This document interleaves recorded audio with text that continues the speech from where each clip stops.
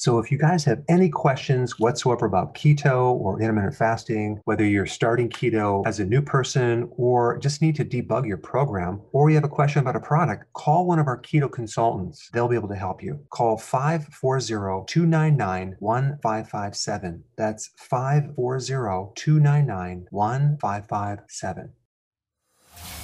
Welcome to the Dr. Berg Healthy Keto and Intermittent Fasting Podcast. Now, your host, the man taking your health to a whole new level, Dr. Eric Berg. So in this video, I'm going to talk about another hidden cause of diabetes that you might not be aware of, that you need to be aware of, and that is excessive amounts of iron. I mean, this is kind of surprising. You would think iron would be very beneficial to the body, but the problem with iron, it's very difficult to eliminate, and a lot of people have too much. And there's even a genetic condition called hemochromatosis, which is an iron overload disease, which the body just cannot eliminate iron, so it keeps building up. And the problem with iron is it's very oxidizing. You can kind of look at it like it rusting out your cells. Well, anytime you have that effect, you're going to have a lot of inflammation. And with the inflammation comes a big spike in insulin resistance. So this condition, hemochromatosis, has a huge link to diabetes as a side effect. Not to mention a fatty liver, cirrhosis, because iron apparently accumulates in the pancreas, in the actual cells that make insulin. So the more iron you have, the more destruction you have to the beta cell. Then you have a big problem with insulin itself. So where does this iron come from? Well, one big problem is the fortification of foods, primarily in the US, in Canada, and the UK. Other parts of the world, they don't fortify as much, and in many cases, they don't fortify at all. And there's also a date coincidence of increasing fortification of iron and also other synthetic vitamins in 1980 for baby formulas. And if you look on the graph on this, you see this date coincidence of people getting fatter right after that point.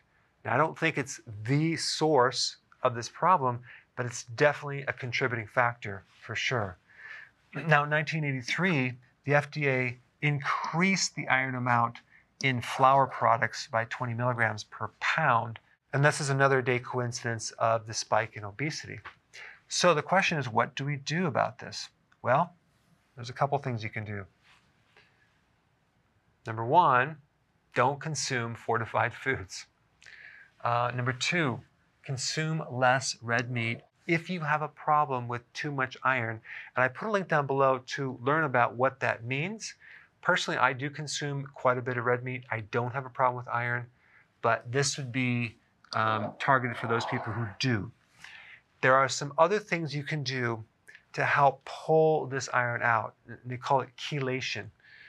There's something called IP6, which is phytic acid, and that helps to chelate iron, as well as something called EDTA.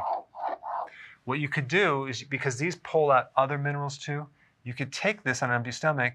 Several hours later, you can take the minerals that you want in your body, like potassium, magnesium, so you can actually not deplete all your minerals. Also, donating blood gets rid of the iron. If you feel really good when you donate blood, chances are you have too much iron. And the other thing is you want to avoid supplements with iron. Make sure that you do not consume a multivitamin mineral with added iron, unless it's in a form that's really easy to digest. And that would be a form like liver, like grass-fed liver, if you're anemic. But other than that, I don't recommend supplements that have this fortification of iron. All right, thanks for watching. Hey, if you're liking this content, please subscribe now, and I will actually keep you updated on future videos. Hey guys, I just want to let you know I have my new keto course just came out. It's a mini course. It covers all the basics and how to do it correctly. You can get through this in probably 20 minutes at the very most. So if you're interested, click the link below and get signed up now.